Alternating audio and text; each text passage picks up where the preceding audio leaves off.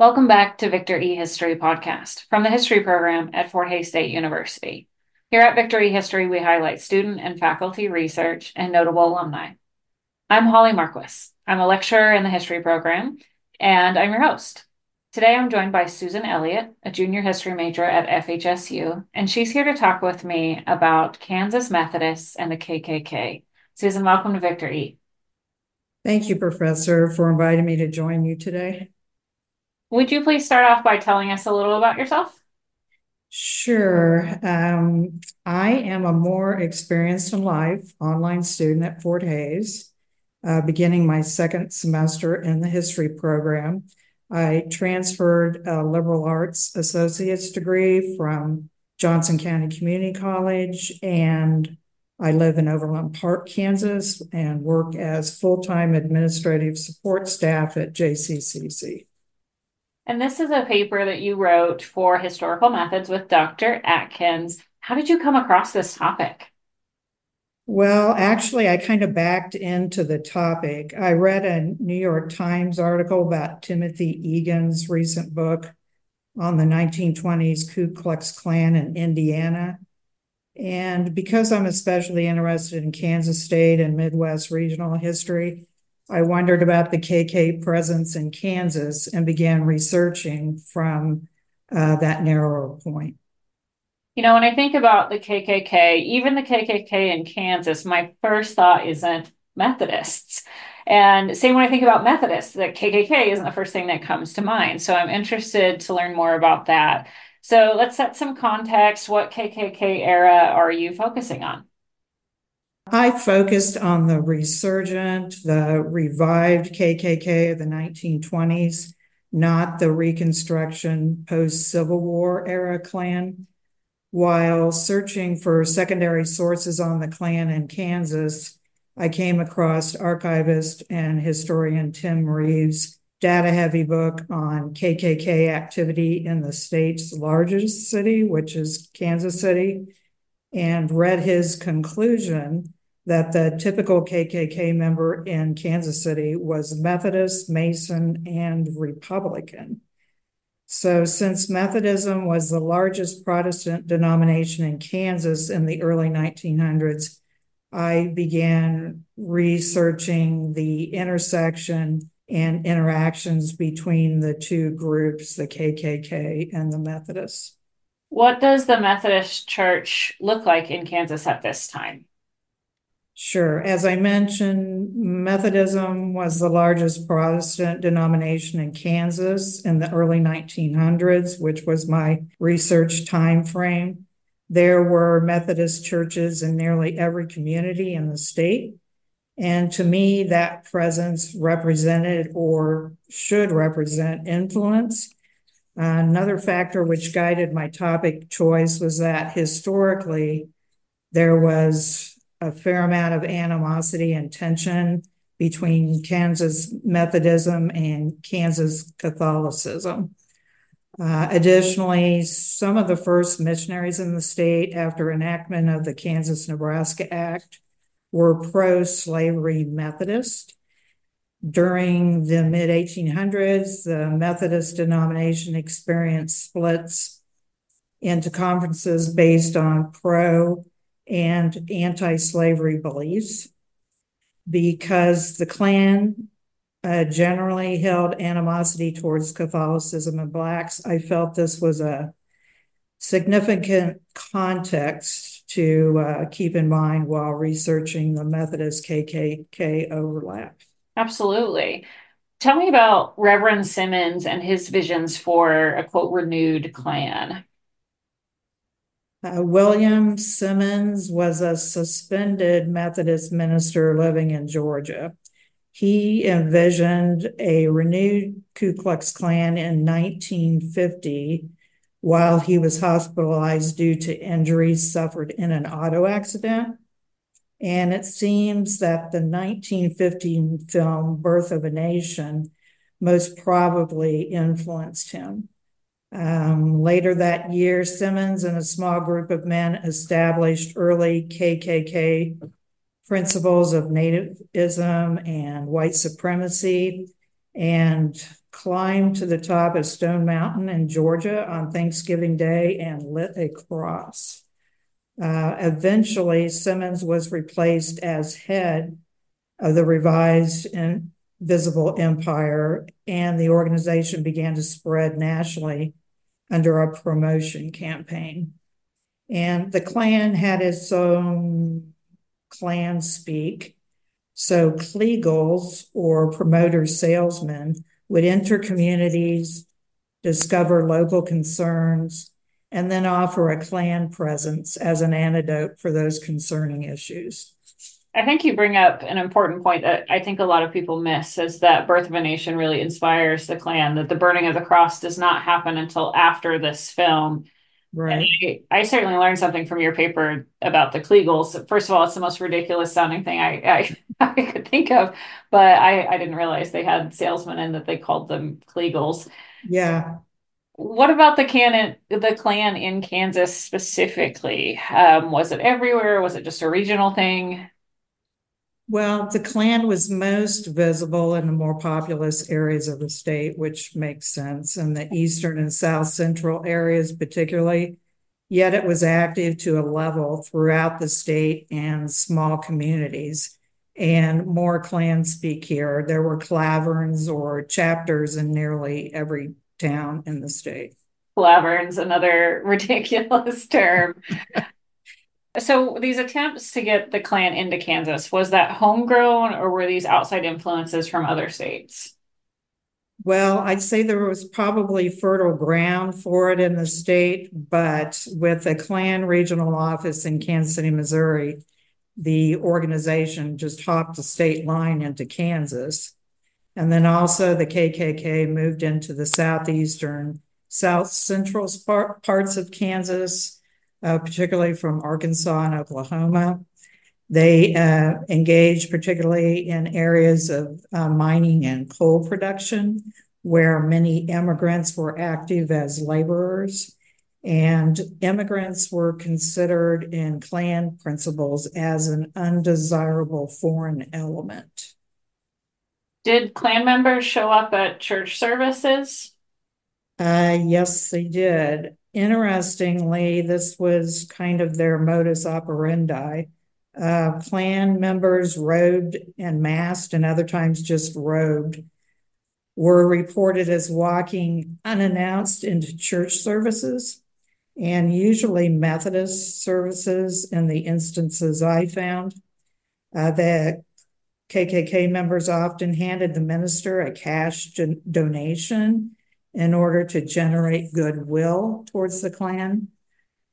Some ministers responded graciously towards the visitors and allowed them to speak their intentions and to promote their Klan principles. However, other ministers refused the donations, citing the group had concealed their identities, and that was an issue for them. That seems wild to me that you could just be sitting in a church service and then here comes the Klan. Yes, the reports were that the hush, of course, fell over the congregation. I can just imagine that would be a pretty startling event. You also talked about some interesting interactions with a hospital in Wichita. So tell me about that. In November of 1922, Wichita's Wesley Hospital, which was or may still be a Methodist institution, announced a large debt reduction campaign. On November 18th, which apparently was a prearranged appointment, Klan members arrived at the hospital, met with the hospital board chair, WMG House, and some other trustees. The Klan members expounded on their principles and then handed Chair House a significant $8,000 plus donation towards reducing the hospital debt. So this event stirred up quite the kerfuffle in Wichita and beyond. Reporting and editorials in newspapers condemned the hospital board for accepting a donation from a secretive and hateful group. The What Would Jesus Do originator, Dr. Charles Sheldon, was speaking the next day in a church service, and he pointedly denounced the accepted donation. And most interesting is that the Wesley Hospital board chair house was in the service. Some additional information on this event, and what was most interesting to me was that the following year in 1923, the secretary of the Wichita district reported to the annual session of the Southwest Kansas Conference of the Methodist Episcopal Church a summary of this successful Wesley Hospital fundraiser, which in his estimation was, quote, one of the most remarkable ever conducted in the history of our conference, unquote. And no mention of the Klan donation or of the surrounding controversy was made in his report. I can imagine that might have stirred some more controversy if they mentioned the generous donation of the Klan. Sure. I know you used a lot of newspapers in your research. What kind of coverage is there out there about the Klan and the Methodists in Kansas?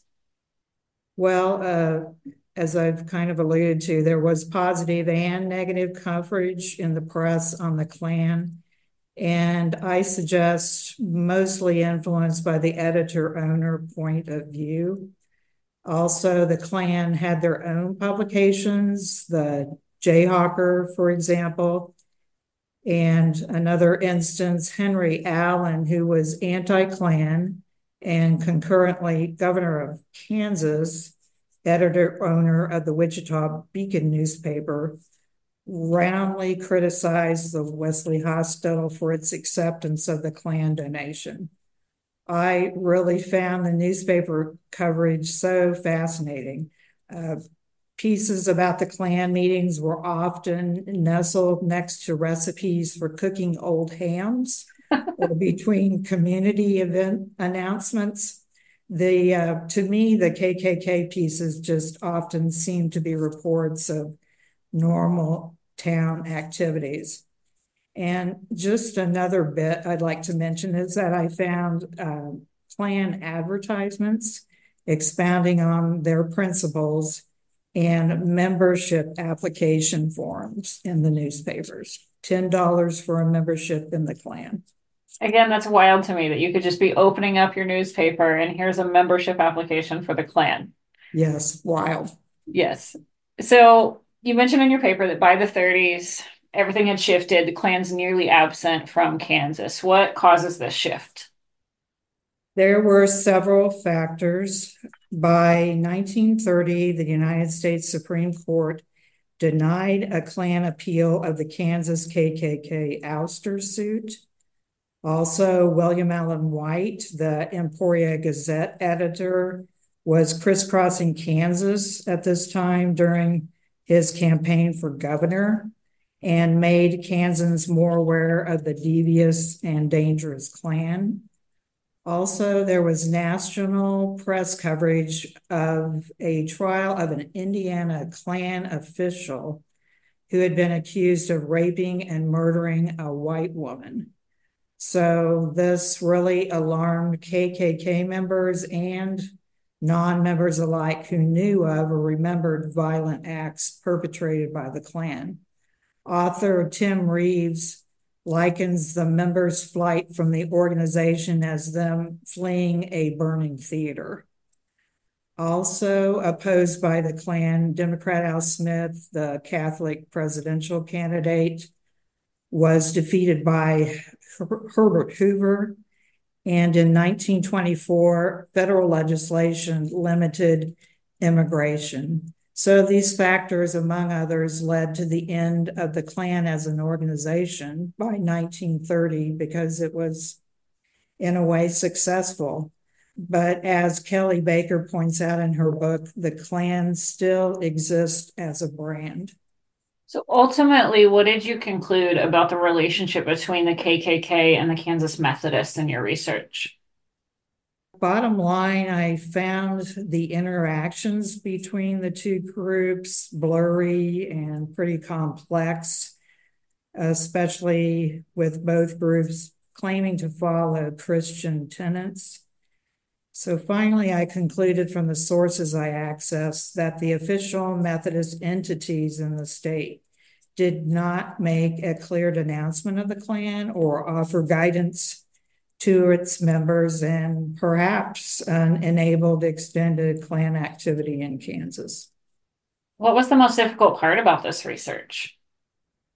Honestly, to stay within assignment parameters, refraining myself from going down the many rabbit trails. Yes.